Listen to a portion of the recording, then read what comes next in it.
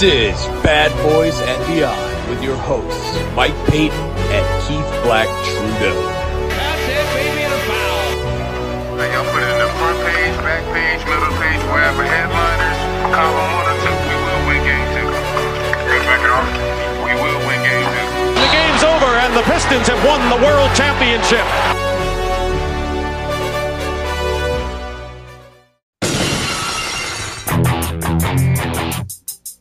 Yeah, Snoop Dogg, Dub C. all up in here. Bang, bang, yeah. Straight G thing, yeah. Colder than ice, dropping these things on your dome. Hitting up my enemies, man, dogging them with a heart full of stone. Welcome back to WWE and Beyond. Oh, I'm sorry, Keith. I'm not going to play around. It's Bad Boys and Beyond. I'm your host, Mike Payton. With me, as always, is Keith Black Trudeau. And we got another great guest today, Doc Joe Brown from the Pistons Pro Wrestling podcast. Yo. Thanks for coming on, Joe. Hey, thanks for having me, man. As always, can I just plug my show real quick? Absolutely. Yes, Doc Joe Brown, real name, no gimmicks. Like, they call me Doc Joe Brown because I really have my PhD. Started a passion project a couple years ago. Pro Wrestling Talk for the Pistons fan.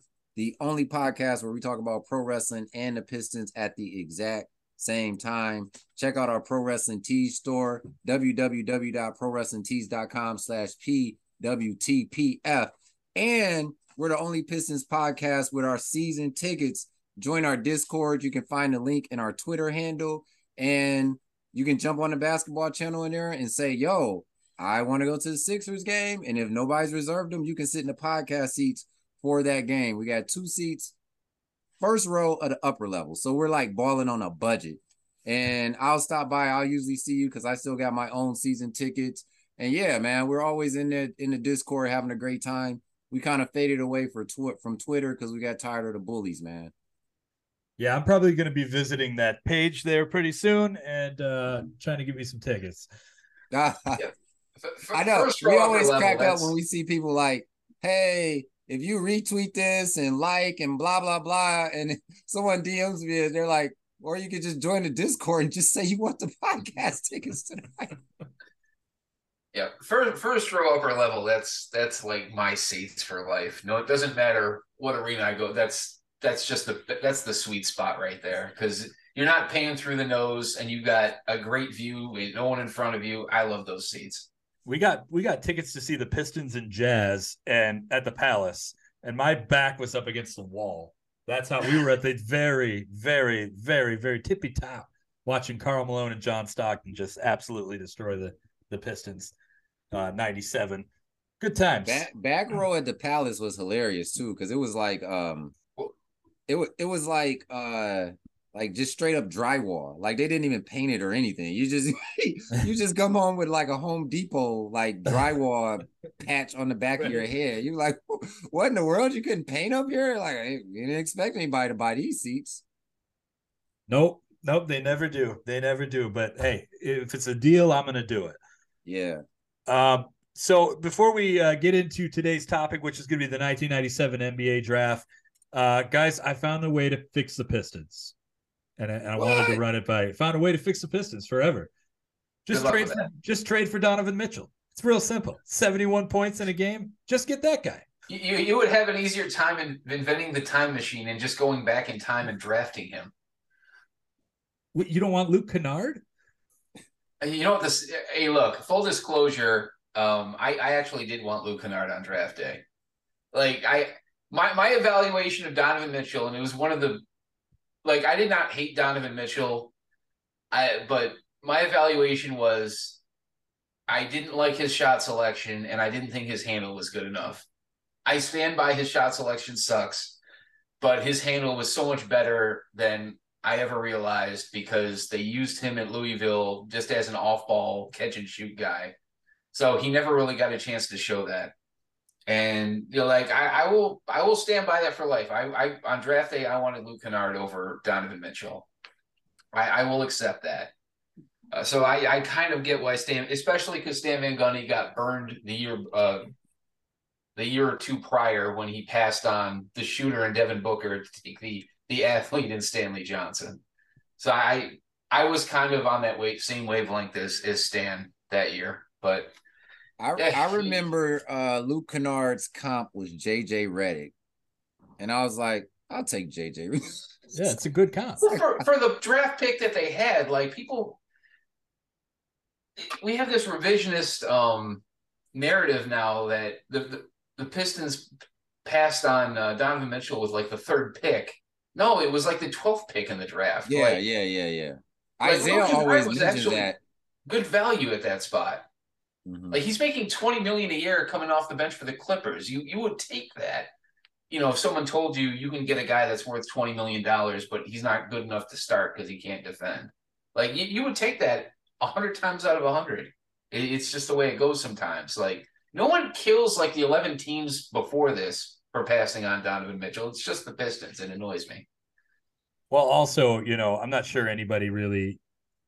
I won't say that nobody knew who Donovan Mitchell was because everybody knew who he was, but nobody was like, "Oh, that guy's incredible. We should have drafted him," until like, you know, 20 games into the season, it was like, okay, this guy's clearly the best rookie. Yeah, because that's the like Rick Pitino did not use him at Louisville like he was a star. He used him as just like part of his pressing, trapping offense, and he was like the guy that would burn you with 3-pointers if you left him open. Like he didn't put the ball in his hands and let him create. Like I think that's a fail. Like that team got burned by Michigan and Mo Wagner in I think the second round of the tournament that year. They did not look good, and he didn't look good in it. So that was kind of the lasting impression that everybody got. Like, yeah, I think everybody knew he was a fantastic athlete, but I don't think some guys come into the league and they can't do anything with it. That's at least where I was wrong about it, because his handle was so much better than I realized. Like he could explode and get to the rim and make use out of it. Yeah. Well, I'm always a sucker for the guys that say they want to like play for the team, and I really shouldn't. But I remember Luke Kennard was like, I want to play in Detroit. Like he made a statement, something like that, leading up to the draft. And it's like, well, you always want to take the guy that like wants to be here. Now, there's a lot of examples of that across all sports where it just doesn't work out. Where a guy's like, I want to be here. But I'm like, and I was at that draft party. Can you guys see this? Let me see. No, probably not. No. So anyway, we had a pretty decent year that year before. We were 37-45. Reggie Jackson was our starter. Kate Colwell-Pope was our 2-guard. Tobias Harris was our forward. Marcus Morris was our forward, and Andre Drummond was our center. So Luke Kennard at that time felt like, okay, that's the right pick. You know what I mean? Shooting. Yeah. Yeah, you get you a shooter. So I remember people at the Palace were cheering like, hey, that's like the perfect fit. Again, these are not the players that we know them to be today, but at that time, that was like, okay, we got a young squad. Like we got a really good squad. And our only reserves were John Lore, Stanley Johnson, and Ish Smith. So you were like, Luke Kennard fits in perfectly with that. But then again, I just don't like it was like we had the 1 and 2 pick and we took Luke Kennard instead. This was deep in the draft. I mean, if that's the case, everybody passed on Isaiah Thomas for Boston too, not Isaiah Thomas. You know what I mean? If that's the case, everybody in the league passed on that guy because, you know, so I don't like that narrative either. But 71 points is impressive. I'm gonna say this. I don't respect the point loads today as I did like even 5 or 6 years ago, because the defense is just not. I'm a defensive nerd. That's when I hooped. I used to enjoy playing defense. That was my favorite. Like I enjoy playing defense more than offense. Like I was kind of like a Dennis Rodman type, just my personal game. And the defense today is offensive. Literally, it's offensive to me, and it is offensive because it scores a lot of points. If you're sitting at a game, and this is not summer league, Keith, you know I go to summer league a lot. Oh yeah. The body language is like when I'm at the Pistons game, first row, upper level, you know how we do, baby. I'm like, is anybody gonna put a hand up? Like with like on either team, like within the next 2 to 4 possessions. So sometimes you'll go an entire 4 possessions and nobody's gone like this. And I know this is audio, but I'm stretching my hands above my head. And it's like, do something. But nonetheless, I can't hate 71 points. It would be hard for me to go out in my backyard right now and lay the ball up 35 times without getting tired. So shout out to him, man. That's impressive. I have two thoughts because I did watch the end of that first overtime, and for people that don't know, I think he was sitting on like mid 50s at that point, like 54, 55, and the Cavs were down by 2 with like a couple seconds left, and Mitchell was going to the line to shoot. He had one free throw remaining. He missed it on purpose, got his own rebound, and put it back in at the buzzer to tie it. And he very clearly crossed, like it was maybe a half second early, but he clearly crossed it was a violation. They should have ruled that play off, and he should never have been able to score his 71. He should have had like 50, whatever he would have had at the time, 54. So there's that. But at the same time, I still respect it more than Devin Booker's 70. If you remember how Devin Booker got his. It was the end of the season, wasn't it, Devin Booker? It was, but that's not what I had a problem with. What I had a problem with was, I think if you look at the first quarter score of that, it was like Celtics 40, Suns 10. It was, the game was over after 5 minutes. Like it was 36 to 40 minutes of sheer garbage time, where the Celtics were scoring every time down the court. They were up by 25 to 30, and they were just basically letting Devin Booker shoot. And that's how Booker got his 70. I still respect Mitchell's 70 more because it was a competitive game and his team won. I respect David Robinson's 70, and I respect Shaq's 60 because Kobe's 81. Kobe's 81. Both against the same Kobe's team. 81 is in another atmosphere because he did it in regulation. He only had 30 at the half. I mean, Kobe's game was insane. Yeah. But David Robinson, not to be known as this scorer, to put up 70 in an NBA game in the 90s, that was impressive. And then Shaq, just the amount of energy because of his sure size. Like, he didn't have the option for a three-pointer or anything like that. Right. That was a lot of points. That was like 60 for Shaq is a lot of points. Both those games were against a helpless Clipper team, by the way. That's right. Yes. You took the words out of my mouth. But it depends on what day I wake up. I don't know if I believe Wilt Chamberlain really scored 100. So in my mind, the Kobe game is like the benchmark. Like for me, no overtime, no nothing. His team needed the points. It was against legit defenders, Mike James, Jalen Rose. Like, he just couldn't be stopped. He just couldn't be stopped. Yeah, I remember watching that game. I don't know if I would call any of those. Jalen Rose was never known for his defense, but no, I get it. Like, he needed all those points because they were behind most of the game. Yes. Yeah. But the funny story, and you're gonna think I made this up. I didn't. My gym coach in high school at St. Mary's, he was also our basketball coach for that 1 year. Dennis Butcher. His father, Donnie, actually played in the game for the Knicks when Wilt scored 100. I would have to meet him. Me personally, I would have to... He actually literally participated. He came off the bench. I think he was like a two guard. So I don't know if he actually ever guarded Wilt, but he did participate in the game. Okay. I fully believe it happened. Do you believe it happened? Of course. Yeah, I believe it too. Yeah, it's a legitimate game that was in the box score. Like, I have no reason to believe it did. If you look at Wilt, like, it's not like he scored 50 or 30, 40, 10, 100, and then 40. Like, that's what he did the entire season. It's just he took so many shots. So these are the things. Like I said, it depends on what day I wake up if I believe it or not. And I know we got to get to this draft. You're fine. There was no 3-point line. Am I correct? Okay. Correct. There was no shot clock. Is that correct? That is incorrect. The shot clock had been introduced 8 years before that. 8 years? Okay.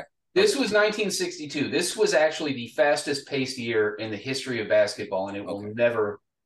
20 extra possessions per game back then. That Wilt stood at half court and he could have scored 102, but he said 100 sound better. That I don't know. I believe actually once he got to 100, they stopped. I've heard several people say that too, where they were like, "Hey, you scored 100," and then he was like, "All right, well, F it." Yeah, see, because a hooper, you just want to score as many points as possible. I'm like, no hooper's gonna be like, "Oh, I scored 100. To hell with it." Okay, see, this is again. Like, if you look at the box score, Wilt took 63 shots. Like, this isn't even one of his best games. Like it's I not agree. even close. I agree. He shot 36 out of 63 for a guy that was basically Shaq's size. Like he did not. Here's the thing that makes it historic for him is he shot 32 free throws and made 28. 28 for 32 at the line. That's a lot. That is for him. That's insane. Yeah, that's what I'm saying. For him, you and I know that's a lot for him. I never looked at that before. But that's essentially how he got to he had it wasn't like freakish through three quarters. He only had, I think, 66, 67 points. And in the fourth quarter, he went for it. Like that's when he scored the majority of his points and got all the free throws because the Knicks were fouling trying to get the ball back. The way I understand it, that game is not on tape, but that's that's not unusual though. There was only NBC had the NBA back then, but it was only maybe one game every week or two. Mm-hmm. Like it's not like they were doing Tuesday night on NBC, the St. Louis Hawks and the Chi City Blackhawks or whatever. Like it was on. There are so many finals games that aren't even on film. So I agree with that. Yeah, the fact that this one wasn't on film when they hosted it in a little dinky arena in Hershey, Pennsylvania, that's not a huge thing. Yeah, I don't think the Cheryl Miller game's on film either. The Pistons played 2 playoff games at Grosse Pointe High School back then. That was just the way it was. Oh, yeah. And they used to play games up in Van Andel too. But let me just add this too. And I hate to be, freaking Bad News Barrett for a wrestling reference or anything like that. I get it. Keith has no idea what I'm concerned about all right. I don't want to okay. So when I was in high school, the people that were keeping the stat books, we would always say, pat us a little so we can get in the, we were blowing out a team, you know what I mean? Like it would be John Stockton. Some random girl from, English or whatever. Just, she's waiting on her parents to get picked up still from school. And they're like, hey, keep the stat book tonight. Like I still wanted to, one day I started to look and I was like, I wonder who was keeping the stat book that night. Not saying I don't believe it. It's just 100 is that's just so hard to believe without a 3-point line. But I was only born in 84. So, now I have participated in a game where a guy dropped 40 on me that I was guarding. Actually, it was Maurice Ager. I don't know if you guys remember him. We were in the same game. I remember Maurice Ager. He dropped 40 on me. It was all me. Nobody else was guarding him. He was just uncontainable. And then I was on a team where this guy scored 40. So I do, and that was high school games, 8-minute quarters. So I do believe in scoring lows, but it's just the 3-point line. That's the big difference. Yeah, it was just if you look at old 1960s games, the reason they were so fast paced is because basically everything was a full court pass. It was like playing a video game. Like someone would take a shot, and then whether they made it or they missed it, someone would be leaking out, and there'd be a 50-foot pass and another shot. Yeah. Like this game in particular, and I'll probably leave it off at this. 233 shots taken, and that doesn't even take into account 93 free throws. Like that is a mind-boggling amount of possessions.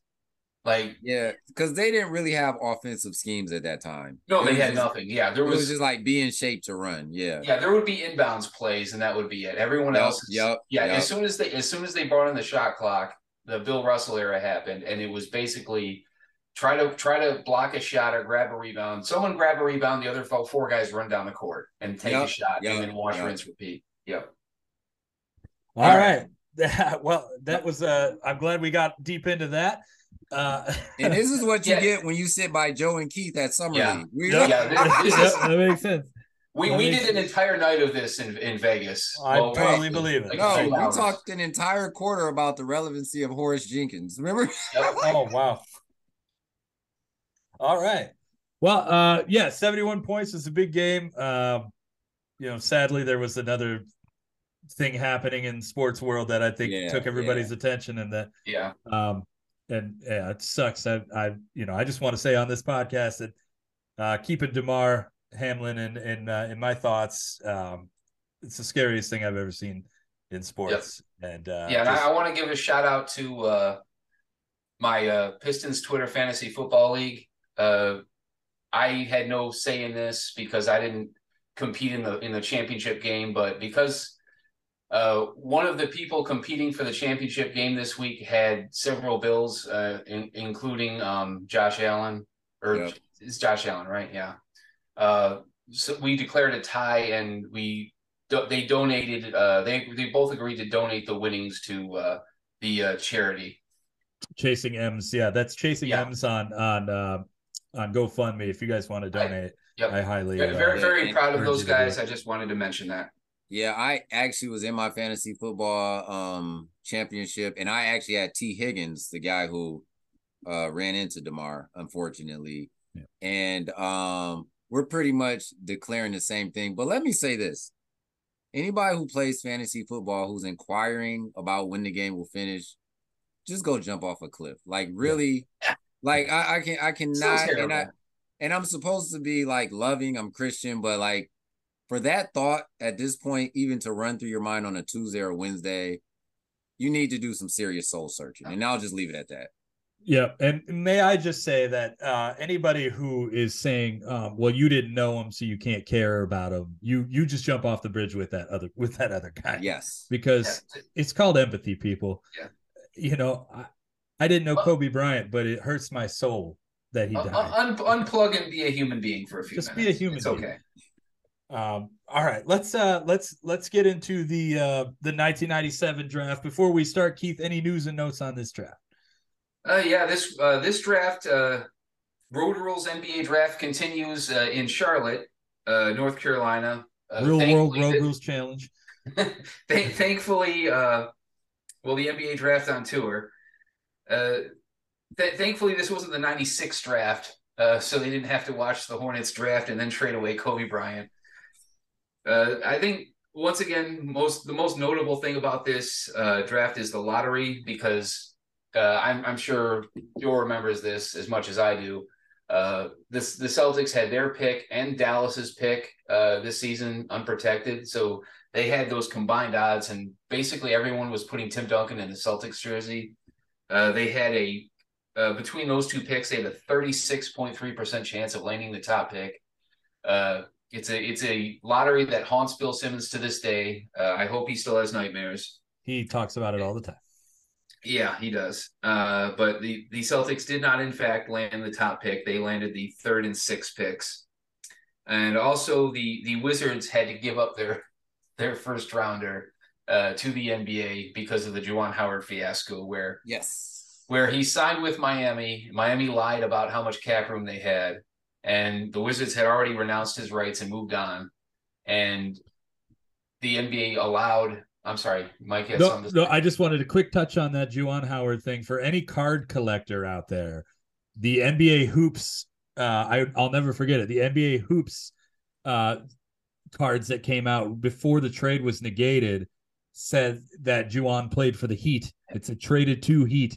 I remember this is before like we had the world of information at our fingertips. I thought, and like almost up until when the season started, that Juwan was going to play for the Heat. And then I quickly found out what had happened. Yeah, so what the NBA did was, since the Wizards had no cap room left themselves, since they had already moved on with new business, the NBA told the Wizards that they would allow them to circumvent their own cap and re-sign Juwan for that $100 million he wanted, but they would have to give up their first round draft pick in exchange, and they happily, of course, did that. I think it was the 17th pick. And those are my notes for this draft. Keith, may I ask you something? Go for it. 95 was this the Bullets when they had Bickerstaff? Yes. So was the season before this, or was it the upcoming season when they had the last game of the season where if they win they got into the playoffs? This was coming off of that. Okay, this was actually talk about theater. You couldn't plan that any better. That was awesome. Yeah, I saw that game. That was the NBC game too. Even with the god awful ugly Cavs uniforms and that god awful court, that was still a great game. Terrell Brandon, Chris Webber. Congratulations, you get to get your ass spanked by the Bulls. Like, yeah. Well, look, they actually didn't get spanked. They got swept, but they didn't get spanked. Like they should have won the first game of that series. They played the Bulls really, really tough. Yeah. for really any of the first round opponents they played in that era. The Bullets probably played them the toughest in the first round, but technically the Wizards were rebranded as the Bullets. I don't know if they changed their name at the time of this draft or after, but that was their last year as the Washington Bullets, that 96-97. Talk about an awesome jersey, man. The Bullets, and I understand you can't have the Bullets, but man, that was an awesome jersey. Yeah, Sheesh. it was. All right. So without further ado, the first pick in this draft, a whole lot of drama surrounding this pick. I will be picking first on behalf of the San Antonio Spurs. Yeah, everyone's laughing at me already. The San Antonio Spurs select Tim Duncan, arguably the greatest power forward of all time, one of the greatest winners of all time. The greatest act of thievery in NBA history was the Spurs who have really been very good for my entire lifetime, just about. That one year where David Robinson was hurt, kind of holding him out longer than he needed to be, and tanking their way into the lottery, and then the lottery gods gift them one of the greatest top picks of all time. It is just, I can understand why people see it as a conspiracy. It's just so perfect for the Spurs. I mean, what can you say? 5 rings, he wins 2 MVPs along the way. No one at home needs me to explain Tim Duncan's game. It is what it is. But I will be more than happy to keep the Spurs on their current path rather than changing it. So you're telling me this Tim Duncan guy is good then? Yeah. He's probably the best player that we have drafted. After Jordan, we drafted Jordan. We did the 84 draft, so he'd be the second best player that we drafted to date. The number 2 pick. Well, hold on. Okay. Kobe Bryant's the second best player we've drafted to date. I have Tim Duncan 1 spot above Kobe, but I said arguably to give you wiggle room. If you think Kobe's better than Tim Duncan, I respect that. All right. That's They're another both podcast. in my top 10 all time. I'm not going to sweat it. It's like if someone tells me like LeBron or Jordan is their GOAT, like congratulations. That's a very defensible opinion. I don't feel the need to argue with you. Okay. All right. So he never got a title at Wake Forest, right? Correct. His team's at Wake Forest. I think the second best player he played with was Randolph Childress. Yeah. Even as a senior, like they got eliminated from the tournament pretty early. Really early. Yeah. So I never understood why people were so high, but I'm a big personality guy, if you couldn't tell. One of the best players of all time. If he's not in your top 10, you're just being biased against Tim Duncan. If you can be biased against something. I don't know if that's possible.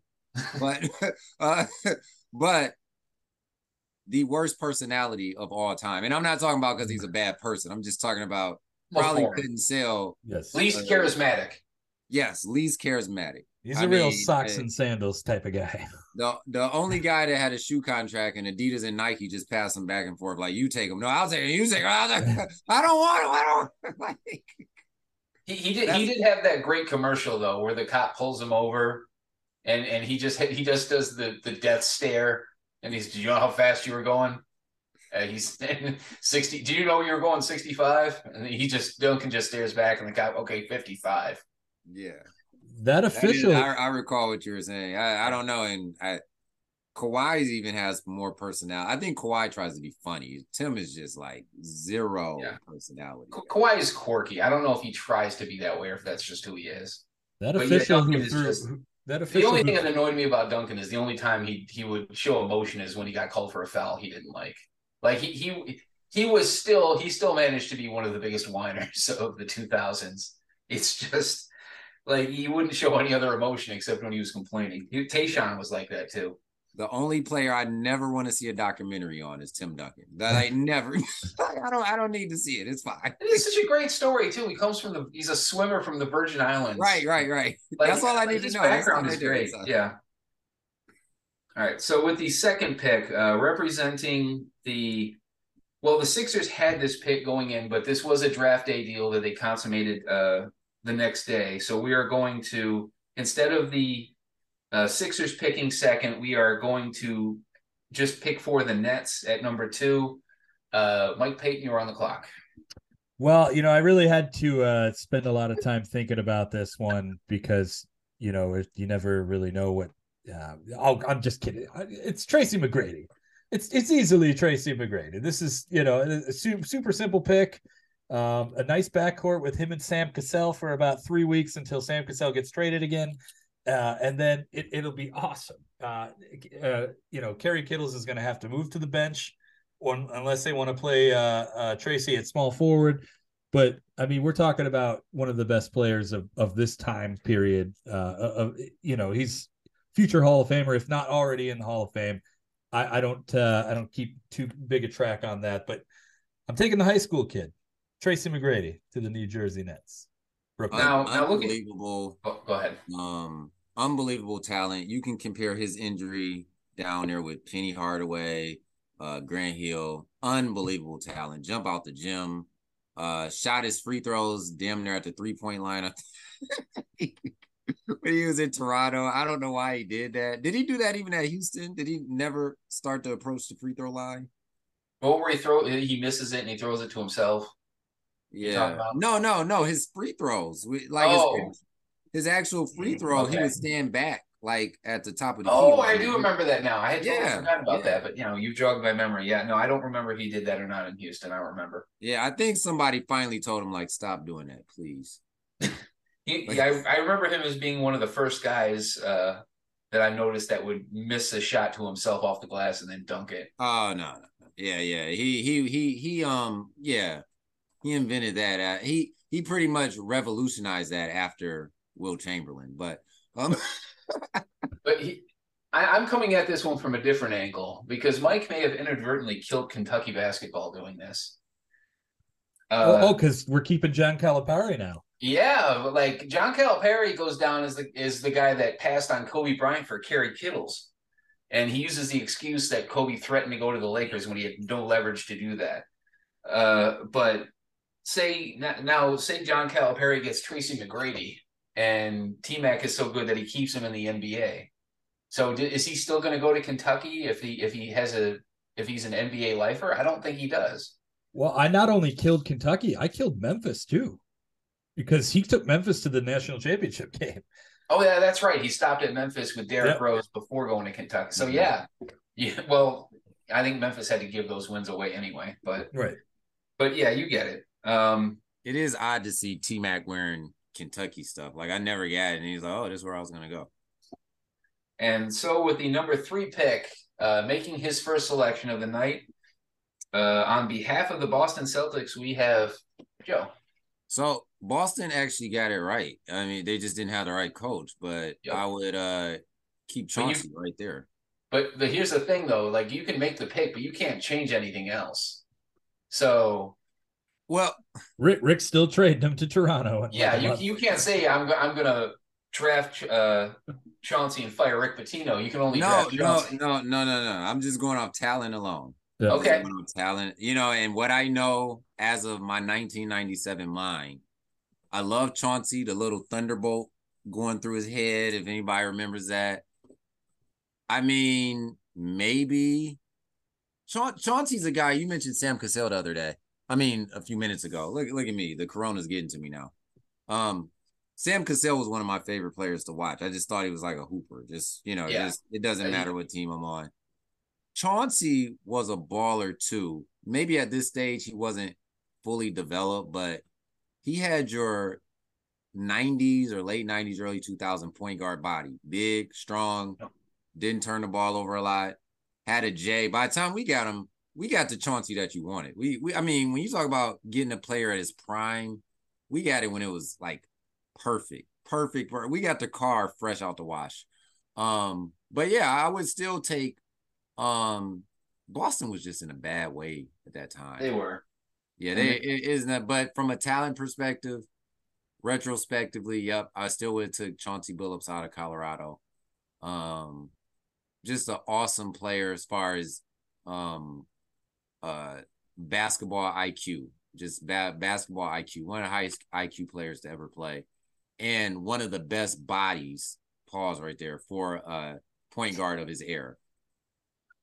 traded 3 times and then released once before signing with Minnesota and then the Pistons a year later. But to your point, you're right. He was the most highly sought after free agent point guard that summer. So it's not like he came out of nowhere. Mm-hmm. Now, I don't think anyone realized he would become what he would become because he was still the mid-level. Like all anyone was offering him was the mid-level. Mm-hmm. And then he comes to the Pistons and then he's arguably the greatest mid-level signing of all time. Yeah, I mean, either him or if you want to consider Ben Wallace. Like that was just a brilliant move by Joe Dumars to make him first priority. Yeah, and you know that basketball is all about fit. Like, you know, I argue with my buddies all the time. They're like, oh, we should have drafted Tyrese Halliburton. And I'm like, you could have a good, like, it's all about a system, the coach, the players that they're playing with. Like, yeah, maybe we should have, but he could be stinking up the place here because we're just not putting him in the right situation with the right players, you know? And Detroit was just, when I talk about putting the pieces together perfectly, sheesh. You couldn't. I mean, Joe Dumars will forever be, in my opinion, I know a lot of people disagree with this, greatest Piston of all time. Influential on 3 titles, hands down. 89, 90, and 2004. Just, I'm talking about painting the picture beautifully. You couldn't have done that any better. Only team that I envisioned that did it better was Dallas in 2011 when they beat Miami or whatever. I mean, that team. Yeah, they went through everything just fit together at the right time. Yeah, they went through Kobe, Kevin Durant, and LeBron and Dwayne Wade in one. Yes. That still the greatest playoff run I've ever seen. And it's not like that team was going to go back to back. It was just clicking that year at that time. Whoever that GM was put it together right at the exact amount of moment. Yeah, and half those guys were out of the league in 2 or 3 years. Like Peja Stojakovic was on that team. That was his last ride. Like he retired after that season. JJ Barrera, Tyson Chandler, Ron Butler, Shawn Marion. Like that was just Deshaun Stevenson. I absolutely loved that collection of players because, like you said, it wasn't. They didn't have the top other than Dirk. They didn't have the top heavy. Like their second best player was Jason Terry, but they were so deep and so good, and the pieces all fit. That was one of my favorite non-Piston teams of all time is those 11. And Utah has messed around and done it to themselves this year trying to tank. They put all the right players together. Yeah. Danny Ainge accidentally put together a really nice team. All right. So the number 4 pick going back around, the Vancouver Grizzlies, they are still in Vancouver for the time being. So is this me? This is what I forgot to ask you in the DM the other day. Okay. Is it me again, or is starting all over? We're just doing 1 through because it's not like it's a competition. So we're just going to go every 3rd pick. Oh, okay. We all go. So you'll be drafting 6th. You'll be drafting with the Celtics again. Okay. All right. That's what I forgot to ask you. It came to me in Bible study a few. I'm like, am I going to? I'm like, oh shoot. The things we think about in Bible study. All right. So the number 4 pick, the Vancouver Grizzlies select. I forgot which community college he went to, but Steven Jackson. Butler. Captain Jack. And I really hate this pick for myself because we just spent the entire Brawl podcast ripping him, and I don't think much of him personally at all. I cannot stand him on ESPN, but I am, making the right pick. I think Steven Jackson is clearly the most talented player on this board after Duncan, T-Mac, and Chauncey Billups. I hated him as a player because he was so damn good on Indiana for several years, and then he was good for he won a championship with San Antonio. He was very good on that team. Yeah, people don't even remember that. Wherever Steven Jackson went, his team usually won games, and it's because he was a damn good player. Oversized, 6'8" wing, could defend, could post, could hit threes. Not the most unselfish guy ever, but he did so many other things at a high level. The interesting thing is, it took him a few years to even play an NBA game. I think he was a late 2nd round pick in this draft. They didn't even give him a chance. They waived him. He had to go through like Central America for a few years before I think the Nets gave him a chance in the early 2000s. I'm going to nip that in the bud. I'm going to put him on an expansion team to where he'll have plenty of opportunity. So yeah, I can't hate it. How does that work? Because I know Sean Kemp, I think Dennis Rodman, How do you get the attention of NBA scouts at a community college? You really don't. That's how Steven Jackson went, in the mid 40s. Kemp was a first round pick, but that's only because he was a blue chip prospect going to Kentucky. It wasn't like he came out of people knew how athletic he was from high school. I don't know, you don't see a whole lot of guys from community college going to the NBA draft unless they light the world on fire. Yeah, do you score 100 a game? What do you do at community college to be hey? The whole point is to get the offer from a university so you can transfer and then make yourself noticed by the NBA. All right, so the number 5 pick, the Denver Nuggets. This is a weird transitional time for them. Mike, you are up. Well, I'm gonna go ahead and say it. I could be wrong, but I think the Nuggets are getting the steal of the draft right now. Steal of the draft. He shouldn't have lasted this long. In real life, he wouldn't have lasted this long. At least I think that my player is better than your player, Keith, than the guy you just drafted. I'm going to send Keith Van Horn to the Denver Nuggets, and I think it's going to be an interesting team over there with LaFonso Ellis and Keith Van Horn. We're going to figure it out. Priest Lauderdale's on this team, by the way. My guy, my hero, Harold Ellis was the decent player. If everybody remembers Harold Ellis, he was all right.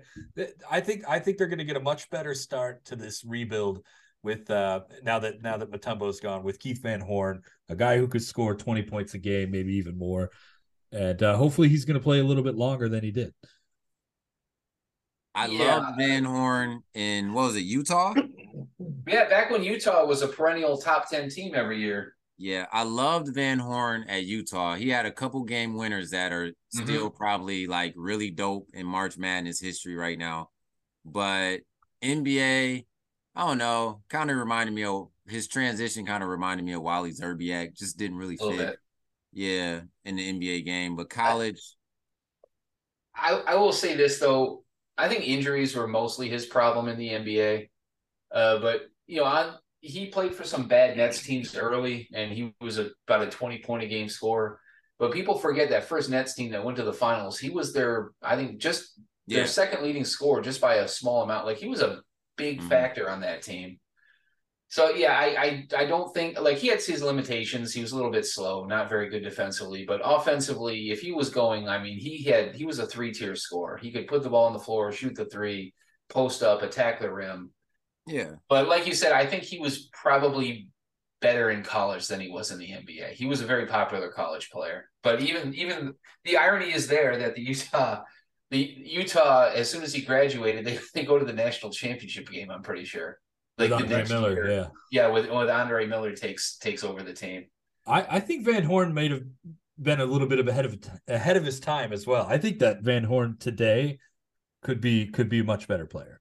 I agree with you. I think there'd be more of a focus on his outside shooting. So back on the board and picking for the exact same team. Number 6 is Joe, picking once again for the Boston Celtics, who already have Chauncey Billups in the fold. Hey, shout out to my guy. No, don't be surprised by this. This is my man crush, Tim Thomas. Gotta go with Tim Thomas. Okay. Can't hate that one.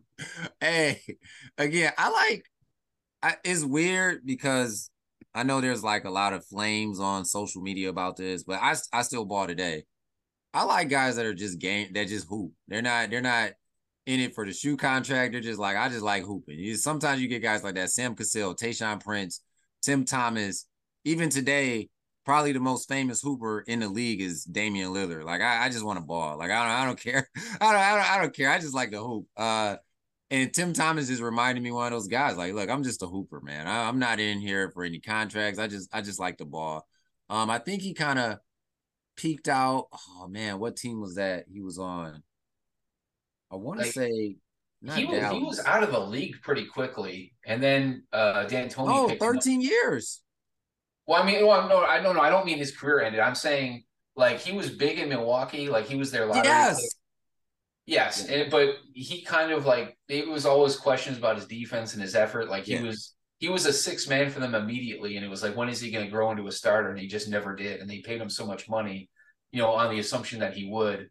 And then he was sitting on like the free agent list like mid-season, and I think the Phoenix Suns picked him up when Amari Stoudemire was out for that 1 year, the 7-second, and he was just great for them because like you said, they just asked him to go out and do what he does instead of being someone he wasn't.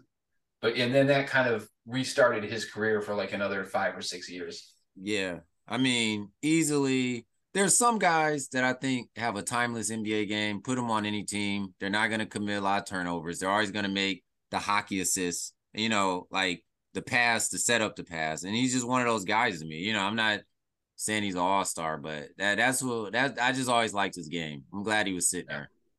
Nobody left on the board as an all-star, so you can't. No. There's not going to be any criticisms there. Well, there's one possible. Let me be quiet. All right. So the number 7 pick falls. We're going back around. I'm up. Then I have the number 7 pick, who are going to be the Nets, picking on behalf of the Philadelphia 76ers, who have traded down from 2 to 7 and essentially getting Jim Jackson and Eric Montross in exchange. And you got to love Eric Montross. This is the second straight draft where he has been traded for a top 10 pick.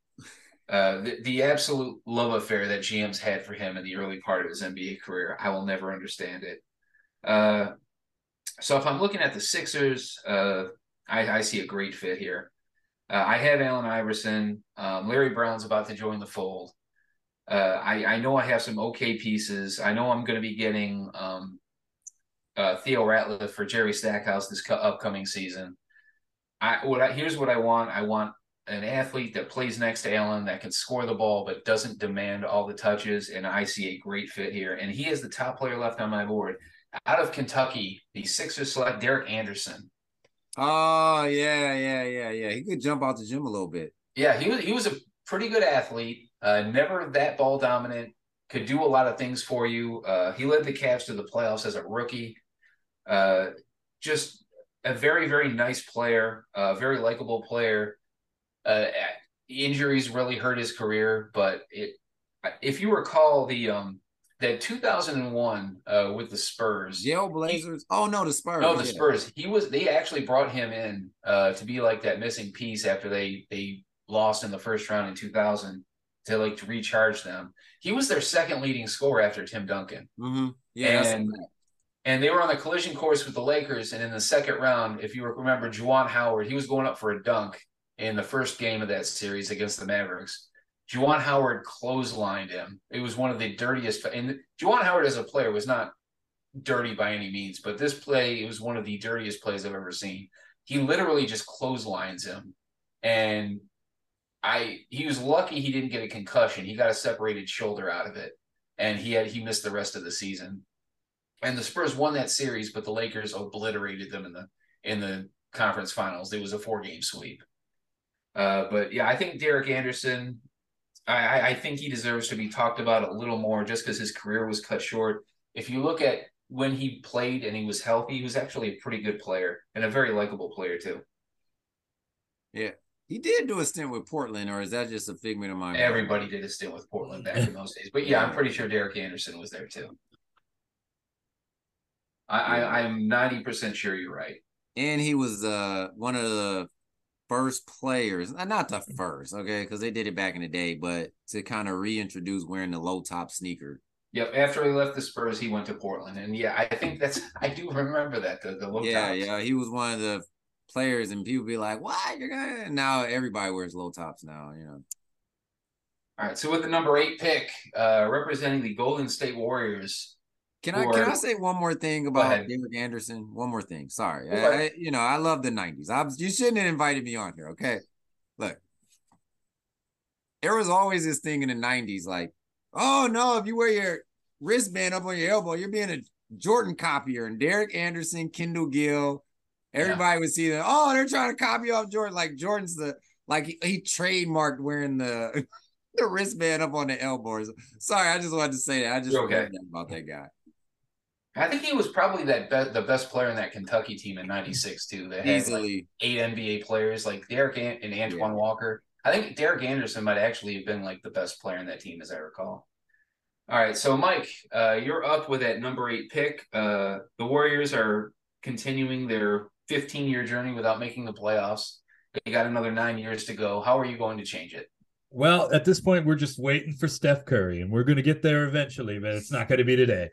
I'm going to go ahead and I'm going to take a guy who at one point in time looked like he was going to be a legitimate star, but just could not stay healthy. And I'm going to hope that he can stay healthy, and I'm going to not trade him 15,000 times. I mean, this guy played for 1, 2, 3, 4, 5, 6, 7, 8 teams in 8 years. And but managed to perform on all of them. Ron Mercer to the Golden State Warriors. I think that he's going to stick around a little bit longer here in Golden State because we don't have Rick Pitino, and we're not going to just trade him in 2 years because we're not, because that's what Rick did. He would draft guys and then just get rid of them. But we're going to keep him here, and I think he's going to be a better player for us here in Golden State. Yeah, speaking of Kentucky guys, that was another one where he was like that freshman on that 96 team where he was like the big 5-star blue chip kid. And he just never found a home in the NBA. Even after he left Boston, I think he goes to Toronto for a minute, then Orlando, and Chicago. And then Chicago trades him to Indiana for Jalen Rose. It was just he played with like 9 teams. I don't think he ever really fit in well with any of them. Unbelievable athlete, just didn't have the range, I don't think. But I mean, how he fits on the Warriors are a bad team anyway. I think he's definitely a crowd-pleasing player. I think he fits in where they are currently at. I mean, maybe when they get Jason Richardson in a few years, but that's a problem for down the road. All right, so with the number 9 pick and finally picking for someone else other than the Celtics is Joe, who represents the final Isaiah Thomas draft, I believe, with the Toronto Raptors. Yes, and poor Ron Mercer will forever be in highlight lore because Michael Jordan, at 40 years old, pinned his ball on the glass with the Wizards. I remember that. Talk about an all-time highlight. Also, I didn't know Derek Anderson got a title with that 2006 Heat team. Oh, yeah, he was like a deep bench guy. I remember. I had no idea. Yeah, a lot of guys got a little faux NBA title off that team thanks to Jay Will, Gary Payton. Oh gosh, don't say it. Antoine Walker. Oh my goodness. That in my opinion is the worst team to ever win an NBA Finals. But that's a whole nother podcast for a whole nother day. I saw Keith's face, man. Don't make that face. Don't make that face. I mean, I could come up. Yeah, there'd be a lot of candidates. It would be a tough sell. I was stuck here. This time they still had Damon Stoudemire in Toronto. Yes. So this was a difficult one. But somebody that I like, I think the Pistons have a newer, better version of him in Bojan. But I'm going to go with Austin Crocier. I like this game in Indiana. Bojan reminds me a lot of him, but he shoots way, way, way better. One of my favorite Austin Crocier highlights is when the Pacers and the Lakers got into a fight back when the NBA was real. And basically Kobe starts fighting. Kobe always wanted to prove he was a tough guy. I love Kobe for that. He wasn't scared to, and you didn't have to risk getting suspended for 8 months or anything like that. So this is at the end of the game. Fight breaks out. Everybody's scrapping and things like that. You can look this up on YouTube. And the camera just like pans in, and Austin Crocier's jersey, like the neck part is like down by the top of his butt. Like somebody must have yanked it like unbelievably, but nobody really knows how it happened. It was just a hilarious, great NBA moment back when they used to fight, but still not try to kill each other or go through secret tunnels at Staples Center and all of that other stuff. Just leave it on the court. But yeah, look it up. Pacers, Lakers fight. Favorite Austin Crocier moment. And yeah, it just had a nice game. Just nice overall game. 12 years in the league that I'm looking up right here.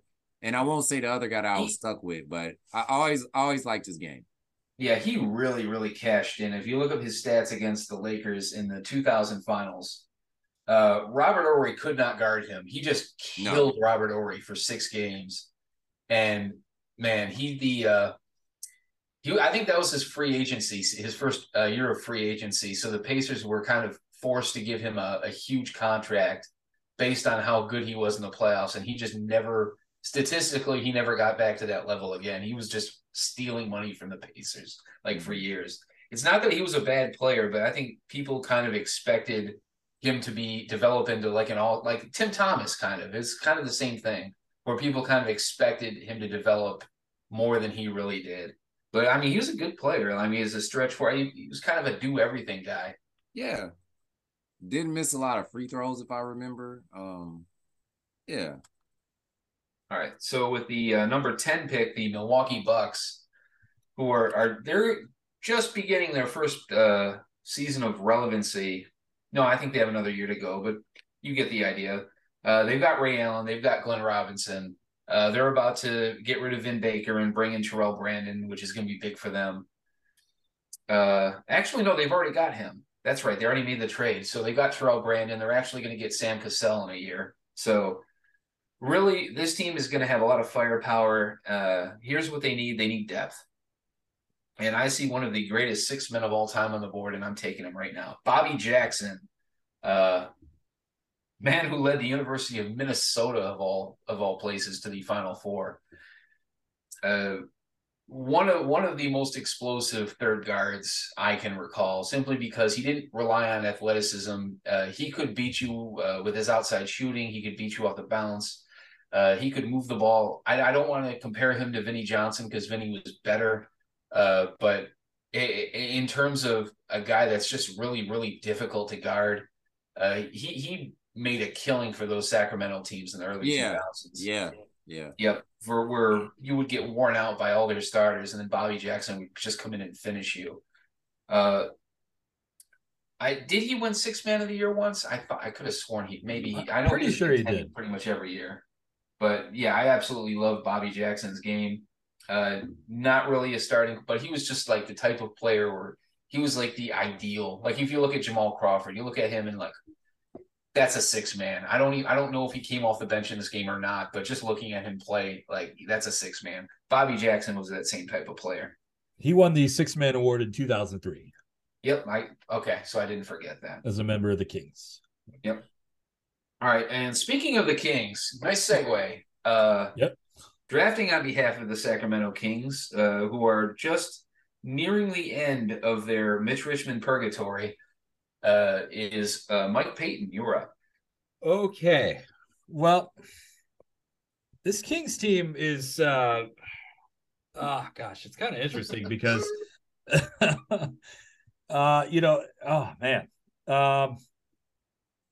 I think I'm going to go with,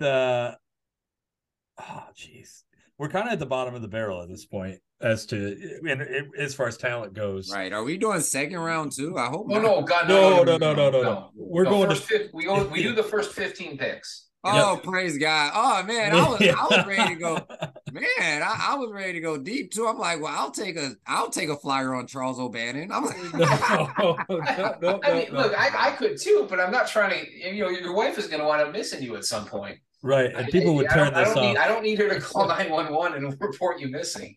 We'll be here till midnight if we wanted to keep doing those picks. I was ready though. I had Charles O'Bannon written down. Like, hey, one of my last picks. Like, I am going to. Well, I'm not going to take Charles O'Bannon. I'm going to go ahead and take a Michigan product here. I'm taking Maurice Taylor, Mo Taylor. Actually had a really good start to his career until that Achilles injury just kind of derailed everything. Yeah. He was a good scorer, good player. I think I'm gonna hope that doesn't happen in Sacramento. There you go. Yeah, he was a big recruit for Michigan back in the day, and he kind of, I don't want to say he disappointed, but he kind of didn't live up to the expectations people had of him. Like people thought he was like almost a one and done type talent. And then he goes to the NBA and he kind of, rehabilitates his career a little bit. But yeah, really good athlete, big body, could score multiple ways, just didn't have 3-point range. Pretty decent defender. I'm kind of upset because I wanted him for my pick, but hey, that's how it goes. Yeah, yeah. The pride of Henry Ford still over there on Evergreen and 8 Mile, I believe, maybe. Evergreen and 7 Mile.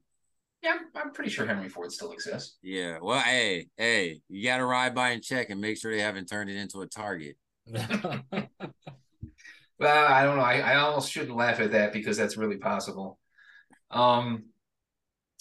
So with the number 12 pick, the Indiana Pacers, which is weird because they missed the playoffs this year because, Larry Brown had kind of reached the end of his rope and everyone kind of tuned him out. But they're about to hire Larry Bird and have arguably, I think, the best team Indiana has ever had in the NBA. So they are going to contend for a title this year. Joe, is there anyone on the board right now that you think could put them over the top? So they already got the Davis brothers, right? Right. Yeah. So that was the problem because I was really looking at my guy Scott Pollard.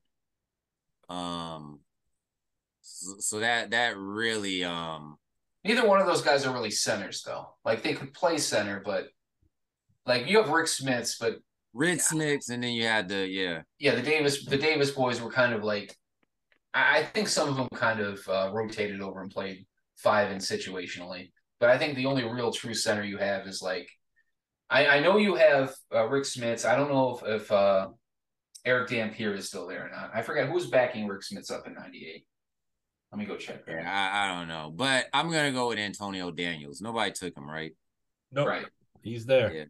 Yeah, Antonio Daniels, man. I think does he do play-by-play for the Grizzlies yes. now? Yeah, he is arguably the best. He doesn't do play-by-play. He does commentary. Color commentary. But he is arguably the best local color commentary guy in the business right now. Yeah, he is that good. Like for the New Orleans Pelicans of all teams, which I don't even know how many people locally watch the New Orleans Pelicans down there, especially when Zion's not playing. But if you watch him break down a game, man, I don't ever want him to go to ESPN because they will dumb down his routine. Yeah. I want him to stay right where he is because for people that have League Pass out there and it's an NBA night and your Pistons aren't on and you're not sure, tune into the New Orleans Pelicans if they're playing. You will get a great education on how the NBA works and how the NBA game is played. Just a fantastic. Who my favorite color commentary guy is. I don't think it has to be said. Stacey King out in Chicago, especially during the Derrick Rose years, man. That guy, I don't know if he was drinking on the job or what, man. But Stacey King was hilarious. I'm a big Kelly Trapuka guy myself.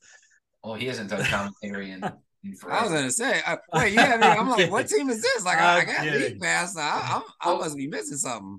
Well, when he left the Pistons, he went for the Nets. I remember he was with the Nets for a while because he's from New York. Like that's okay. Like he left to go back and raise his kids and be in New York. And I know he did color commentary for the Nets for a minute, but I don't think he's been in the NBA broadcasting for decades. Like, I think he left during the kid years.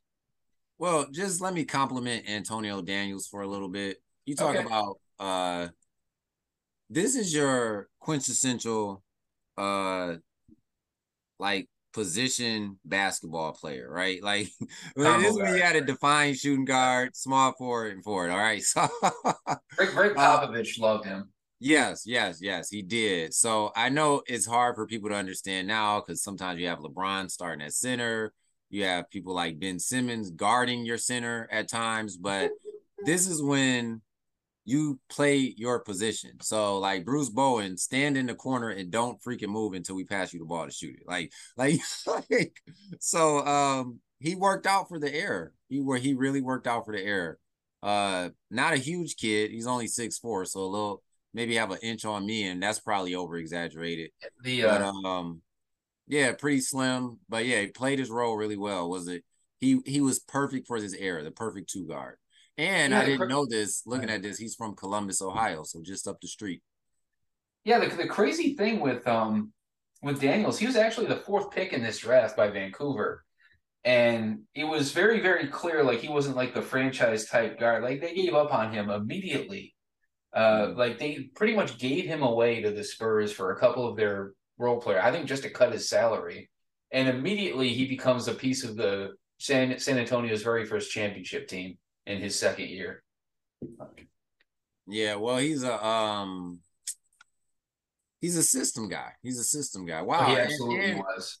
And again, just because when I saw he was from Columbus, Ohio, I wonder where he went to college. He went to Bowling Green. So that, I mean, again, that's a MAC conference school. So top 4 pick out of Bowling Green of all. Yeah. The Bowling Green legend. I would hope they've retired his jersey by now. If not, get that done, Bowling Green. All right, so our one more go around for each of us. The number 13 pick. We are out of the lottery. The Cleveland Cavaliers. Actually, no. This is the last pick out of the lottery right here, because as we just discussed, the Cavs got knocked out of the playoffs the last game of the season. All right, so on behalf of the Cavs, I know I've got Big Z. I know I've got some young players coming in.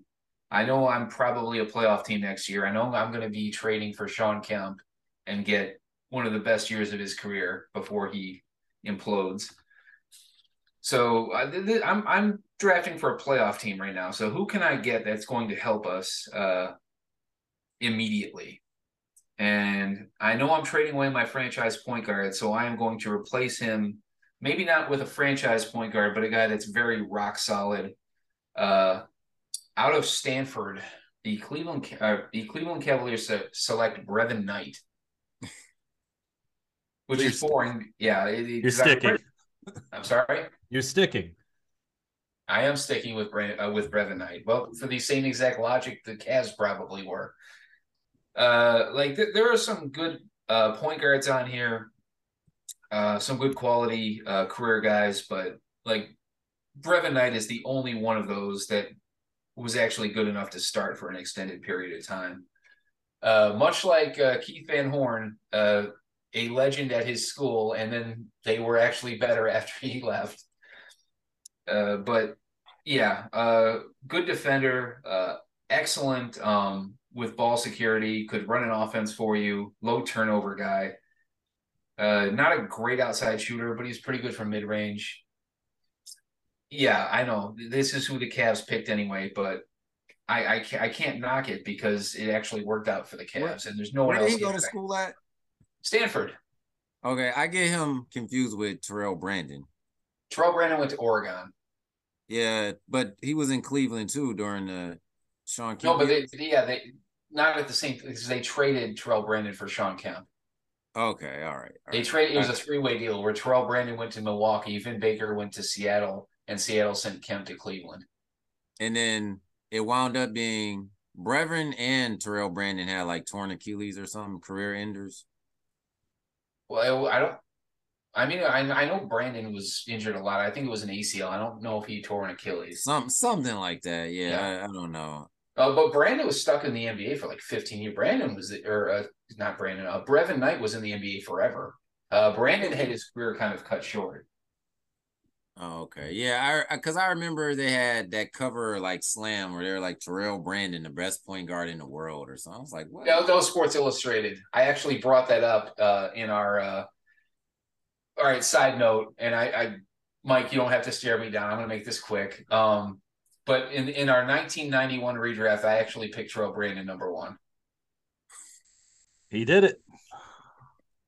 Wait, why am I not listening to you all's podcast? Is this not funny to only me? I'm like, what the? I don't have time. I'm not going to lay it all out. If I've explained in detail why Terrell Brandon, I think, should have been the number 1 pick in the 1991 draft with the benefit of hindsight because of the fit, because of the talent and everything else. I'm not saying he was the best player from that draft class, but he should have gone number 1, knowing what we know. Okay. All right. So with the number 14 pick, coming off a first round ass kicking at the hands of the Utah Jazz, the LA Clippers, who will not sniff the playoffs for another 8 years, You are up, Mike. All right. Well, since we're this late in the draft, I'm just going to take a flyer on a guy that I think was good and could have been good if situations would have been different. This is a guy who's actually going to make the all-rookie team this year, but would never, really be great again. I'm going to take Mark Jackson, small forward, Mark Jackson. He's on my board. He was on your board?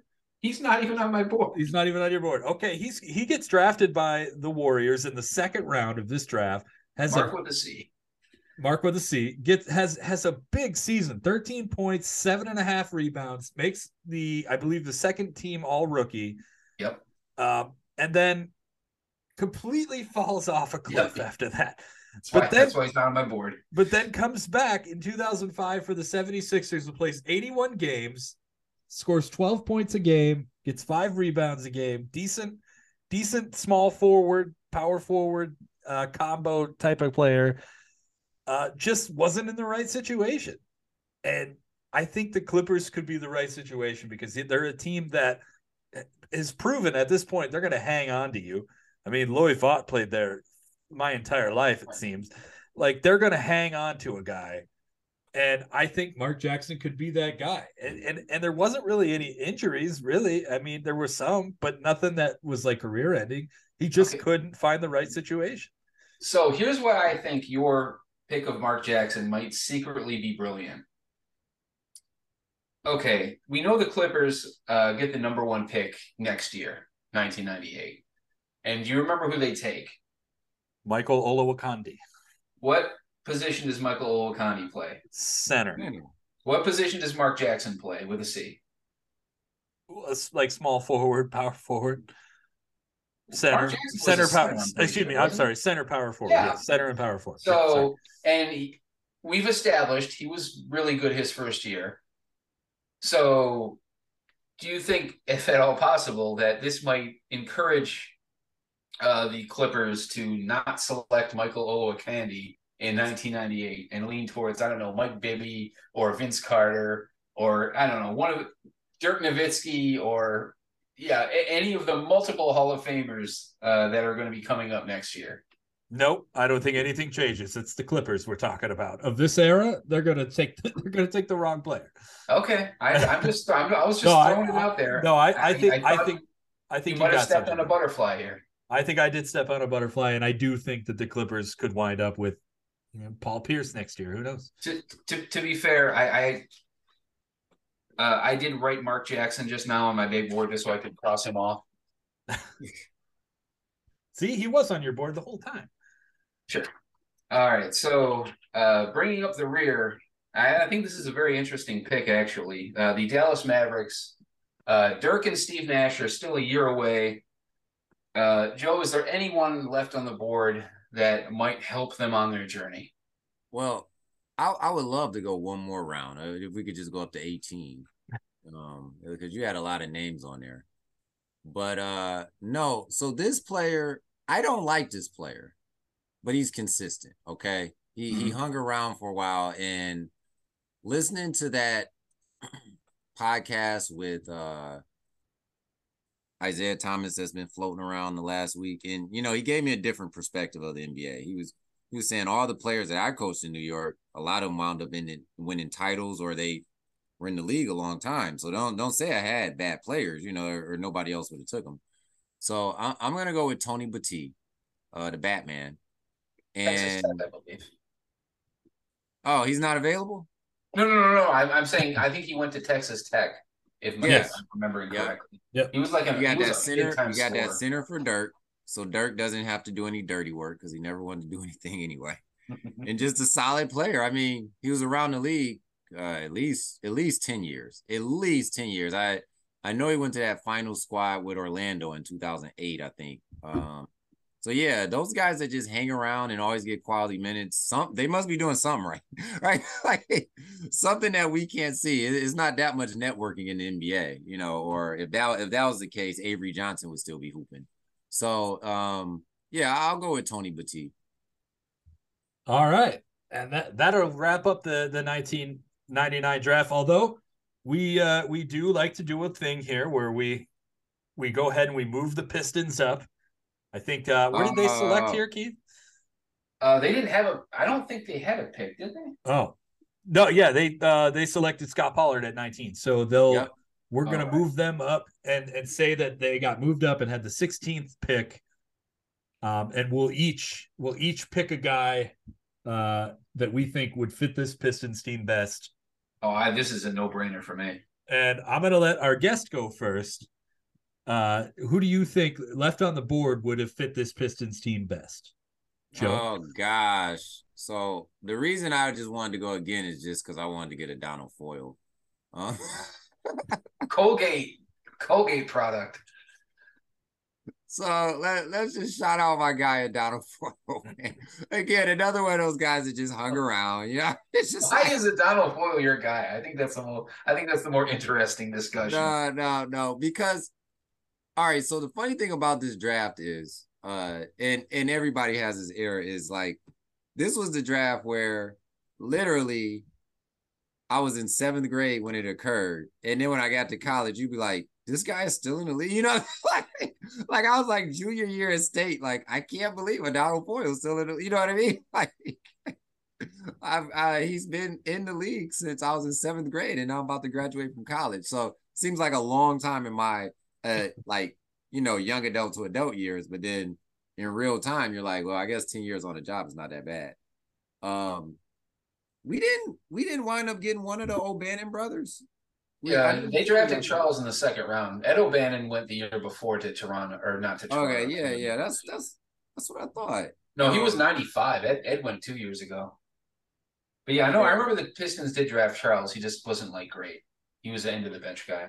Yeah, yeah, I'll take a Donald Foyle. I mean, any of these guys are good. Jacques Vaughn. Sorry, I don't want to mess around, say a name, and then, No, you're good. Mike, do you want to go first? Or you want me to go first? I'll go. Go for it. I'm going to take Danny Fortson. Yeah, that's another one. Danny had a minute there where he looked really good for the Golden State Warriors. I wouldn't say really good, but like he was a solid rebounder. Yeah, 11 rebounds a game. Like that's a pretty good little stat line there, but he's a guy like couldn't really stay that healthy and had some issues. But Danny Fortson to the Pistons. He'll come off the bench, be a nice little Danny Fortson was about 6 foot. He was 6'6". He went about 300. Like he went between like 280 and 300 for most of his career. Just like the widest NBA body I've ever seen. He's like a poor man's Zach Randolph. Well, he was like 6'6". Like he was several inches shorter than a lot of these guys. Like he was almost like, I don't know. It's hard to say like Barkley, but Barkley wasn't quite that wide. Twice, as I recall, he twice led the NBA in rebounding percentage. Just a monster rebounder. Just not very good defensively. Yeah. Okay score in the paint, but didn't have the range. To me, I think this is a no-brainer. I'm taking Damon Jones because if there's anything that Damon Jones was great at and he proved that he started that in Detroit when he was eating off of Jerry Stackhouse driving through the lane. But I mean, he ate off of everybody like that had a great name in the 2000s because he was a knockdown 3-point shooter. And that was really, whenever Grant Hill's Pistons struggled, that was why they didn't have enough outside shooting. So especially this upcoming season, they're going to lose Terry Mills. Joe Dumars is going to injure his groin 2 minutes into the season. They're going to lose him. They're going to lose all that outside shooting. And I think Damon Jones would be a great solution for that. I don't know if he'll keep him in the playoffs, but just like Judd Bushler was really effective playing with Grant Hill. You didn't need to be a great player. You just needed to be able to knock down an open corner three. Like that was so frustrating about the Pistons and during those times when they struggled. They did no spacing at all. All right. That's the 1997 NBA draft. Before we get out of here, I'm gonna put 5 minutes on the clock. Okay. And Joe and I are gonna talk wrestling. Hey. All right, 5 minutes on the clock. We don't want to kill Keith. He can only handle so much. All right, 5 minutes on the clock. I'm starting it right now. Here we go. Joe, who's winning the Royal Rumble? Cody Rhodes. Yeah, that makes the most sense. Or The Rock. Yeah, I don't know why. I just like I've heard that rumor going around that the Rock, the WWE was looking at the Rock to maybe win the Rumble. I just think that would be a big letdown. Like I think or The Rock. I think there's a way that you can. Did what I say? Cody Rhodes. The Cody Rhodes should win the Rumble. The Rock should not win the Royal Rumble. Like I'm fine with either. I think this is one of the greatest times of wrestling of our life. This is no the doubt. Attitude Era reincarnated. I mean, two big promotions, two promotions, two billionaires that aren't afraid to spend, and the talent pool is unbelievable. Yeah, I mean, if they did it right, you could book AJ Styles to win the Rumble, and I would be like, I could see that happening. You know what I mean? Like, it's just so much talent. It's so much talent today. I'll actually be flying out Keith's way for the NXT show on February 4th. Was that in Charlotte? Yeah, NXT Charlotte. Hold on, it's called. I'm doing a down and back. It's Vengeance Day, February 4th, 2003. Vengeance Day. Yep. I'll be actually flying out there. Are you a big AEW guy? You know, the thing about AEW for me is that when the whole All Out thing happened, I just kind of tapped out. I just couldn't. They're so WCW to me.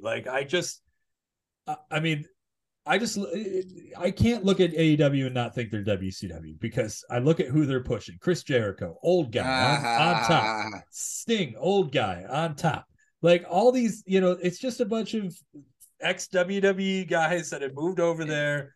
And I just can't, I don't know. Like I like MJF. I think he'll be great when he gets to WWE.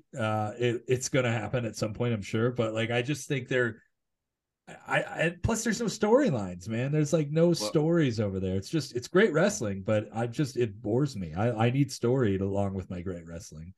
I'll tell you this. I'll just say this. They've done a remarkable job creating a cult-like fan base, almost like ECW in the late 90s. It's hard to start a new wrestling promotion because people have trained eyes. Like we can ask Keith right now, like, hey Keith, what night does wrestling come on? Like if you wanted to watch the main show. It used to come on Monday, right? You see what I'm saying? Yeah, it's wrong. Yeah. So it's hard. Did it used to come on Monday? Yeah, no, you're right. You're right on the money. You proved my point, like right away. So it's hard to start a new promotion and be like, hey, Keith, we're watching wrestling on Wednesday. You know what I'm saying? Like, because he'd be like, when did it start coming on Wednesday? I thought it came on Monday. You know what I mean? So there's a very difficult task. They've done a phenomenal job. And it's hard for people not to nitpick at it, right? Like, because it's new and easy to pick on. They don't have the history. I love the young lady over there. What's her name? The TBS champion. Jade Cargill. Jade, yeah, man, she's legit. She's for real. Yeah, she's gorgeous. She's green as hell. Couldn't do a headlock if she wanted to, but she understands the game. She has the charisma, crazy charisma. I'm really looking forward to WrestleMania this year. Like really, really. Like that proves if I'm flying out to Charlotte for Vengeance Day, because I think the build for WrestleMania is just going to be phenomenal because they have that big arena out in LA. Yeah. What is it? SoFi. SoFi, yeah, SoFi. Yep. Yeah, SoFi, and they got to fill that up. So they're not gonna rent a building like that and not drop a dud, man. I'm really looking forward. Hey, I got a question for you, man. We'll have you on the show one day. Yeah. But your favorite wrestler of all time, not greatest, but your favorite. I'm gonna have to stick with the guy who got me through childhood. The guy that I thought was the man, and that's The Rock. Like, oh, okay. I mean, like, I love The Rock, and I know like that doesn't say much with work rate and all that. I know a lot of people. Oh no, he's a great wrestler. He's a great underrated as a wrestler. No, that's the crazy thing. I know a lot of people will pick like Shawn Michaels or Ric Flair, and those guys are on my Mount Rushmore for sure. But The Rock is just, I think he's the most entertaining guy in the world, and he had great matches, but he was hilarious, and hilarious. There's a reason he was able to transcend wrestling and become one of the biggest stars in the world. One of the concepts behind my show is like, first of all, I think I just enjoy laughing and talking. And it's so crazy how many Pistons fans are wrestling fans. You'll see all the memes go up and different things like that on social media to relate the Pistons to wrestling. But you see so many wrestling shirts at Pistons games. Yeah. And I always thought that was awesome when I went to the Pistons. But my favorite wrestler of all time, and anybody who's listened to the show over the past 2 years, is definitely Bad News Brown. Not because I got the last name Brown, but I mean, that's part of the reason. But I wonder, like, who approved that gimmick in the 80s? Like, he was just talking about, like, oh, I'm from Harlem, you know, I'll beat your, you know what I mean? He had no interest music, none at all. Like, he just walked down the aisle, man. I love Bad News Brown retrospectively, but of course, man, Shawn Michaels and The Undertaker probably my most exciting wrestlers to watch of all time. From entrance to, you know, work rate and all of that. They can make anybody look good. But no, man, I just enjoy wrestling. I think it's a form. I think it's an ongoing soap opera, much like the NBA. I heard Keith on a podcast a long time ago, and he said the NBA is like one continuous story. And I get that with wrestling a lot. It's like you could watch Tonight, Keith, and I bet you I could tie something in from tonight's show if it came on tonight to something like when you watched like 20 years ago. Like there's going to be some continuous reference that always goes on. And I think the writers do a phenomenal job of that. Really, really phenomenal job. Last night was a great Monday Night Raw, but unfortunately we had the situation occur, so it was hard to get into anything. But it's always been consistent, part of my childhood. Monday nights, cut it on, 8 o'clock. As you all know, my dad has passed away back in 2017, but that's what we did. We watched the Pistons, we watched wrestling, and as I got older, he even let me drink beer around him, which was awesome because my dad was a minister. So, you know, it's like it's just one of my favorite pastimes. And hopefully we can meet up, man, if we're ever in the same area. And I started getting into independent wrestling of late, just going to the show just to be like, hey, you never know. It could be the next champ that's just walking down your UAW hall or something. Yeah, you never know. I mean, I went to an independent show in Indiana and like 2 or 3 years, I can't remember when it was, but we went there so we could watch Something to Wrestle With live. And Orange Cassidy was there. Ethan Page was there. Yeah. All these guys are on TV and huge stars now. So yeah, you never know. And hey, when SummerSlam comes to Detroit, like that's what we're hearing, it's going to happen. I'll definitely tap in with you, man. We'll hang out and yeah. And I think I'm gonna get early seats on that because I'm a Tigers season ticket holder too. That's my second favorite team of all time next to the Pistons, the Detroit Tigers. But yeah, man, come on up. We'll enjoy it. And one thing for sure that I frequently say on the show is people always ask me, do you have press media passes? I never want to not be a fan. That's my number one thing. Like, my favorite thing to do is to be a fan. Like, you know, like I never not want to be a fan. So no, I don't have media passes. I pay for all my tickets and everything so I can digest it. I never want to see the other side because I may hate it. Right. Well, yeah. As somebody with press passes to the Lions, I can tell you that it is definitely the mystique is gone. You know, like okay, all right. See, I'm still a fan. Proved my point. Still love the team, but the mystique is, you know, it's not the same. But yeah. But hey, Joe, thanks for coming on the show today. Really happy to have you. Anytime you want me on your show, I'm happy to do it. I'm sure Keith is happy to come back and talk Pistons with you anytime as well. But yeah, we really appreciate you coming on the show. And next week we've got another great episode for you. We're going to be covering the teacher, Adrian Dantley. And this is going to be a real Keith-driven show. I'm telling you, he's going to have a lot to say about those Utah years. I'm sure of it. And we will see you guys next week. Keith, you see me doing the agent. The free throw routine. Yeah. Hey, let me do one more shout out. Like, if anybody is ever at a game, you can always DM me. I'm always at Drink Rail DRM 28. So that's Portal 65. The seats that have the bar like right at them. So you can always stop by, say what's up. I'm always a tall black guy with a Pistons baseball hat on or a Tigers hat or something. There you go. Go say hi to Joe. He'll be at the game this week, I'm sure. I don't know. Yeah, if they're paying, I want to get my money's worth. Well, we'll see everybody you guys next have week. A blessed night. Thanks, Joe. Yeah. Thanks, Joe.